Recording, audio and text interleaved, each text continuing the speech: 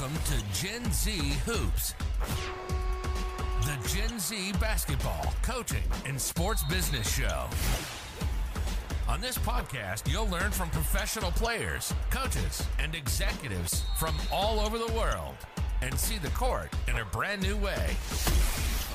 And now, joining you courtside, your Gen Z host, John Hartophilus.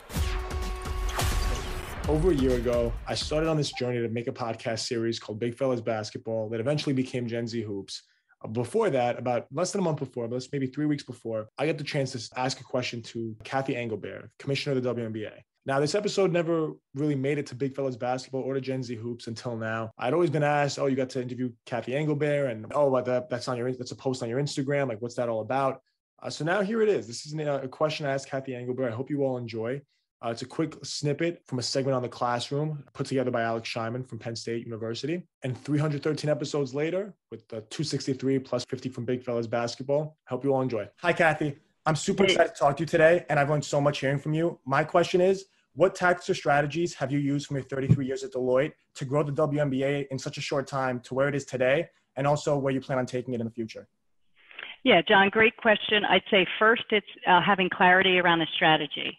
So I came in, the first thing I did was, what is our strategy? We had just done a brand reset, a new logo, new color scheme, but we didn't really have a kind of holistic strategy. So, and the strategy for everybody has to be simple. It has to resonate with the people you need to execute it. And honestly, for me, it had to be player first. So the main thing, and I said this earlier, that I learned from Deloitte was people first agenda, come over to WNBA, player first agenda. It works because you build that trust with your people, or you build that trust with the players. So we had just a very simple three-pronged strategy: player first, revenue model, because we needed to expand corporate sponsorships, media deals, things like that, and then fan engagement. And so again, as I said, this COVID's putting a little wrinkle in the fan engagement, but there might be a way to actually innovate and come out of the crisis stronger on that. And then, once you do that strategy, I hate to say this, but you have to talk about it over and over again. When I was at Deloitte, when I first took the job, my communications people would say, here's what you need to say. And I'll say, that's the same thing I said last week and the week before and the week before. So for me, it was kind of my redundant life. And they kind of coached me, and it was good coaching that, you have to say something 10 to 12 times in order for people to remember it, because they're not going to remember it if you only say it once, and then you move on to something else that sounds inconsistent with the strategy. So that's probably, those who are in MBA programs and things, I'm sure that's kind of the ABCs of an MBA program. But you really do need to, from a strategy perspective, make it simple, make it something that's consistent with your values.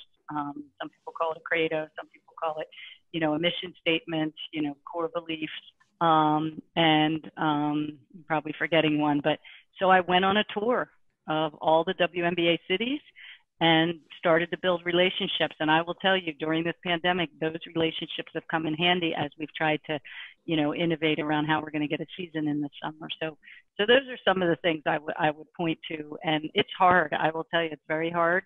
The other thing I did was, I had no relationships in sports, John, coming into this. Zero. But I had enormous relationships in the business community.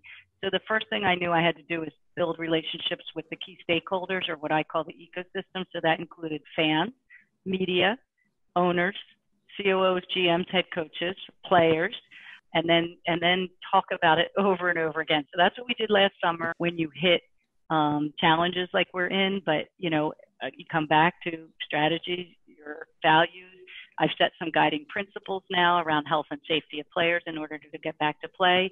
And again, presented them to the players, and they're simple and they resonate with them, and they can ask questions off of it, and you talk about it over and over again. Well, definitely keying in on those relationships and keeping it player first is definitely super helpful. And thank you so much for that. Thanks for listening to Gen Z Hoops. Make sure to follow, like, and subscribe on Instagram, LinkedIn, and all major social media platforms at Gen Z Hoops. You can tune in and subscribe on Apple Podcasts, Spotify, YouTube, and every other podcast platform on the planet. get ready for the next episode.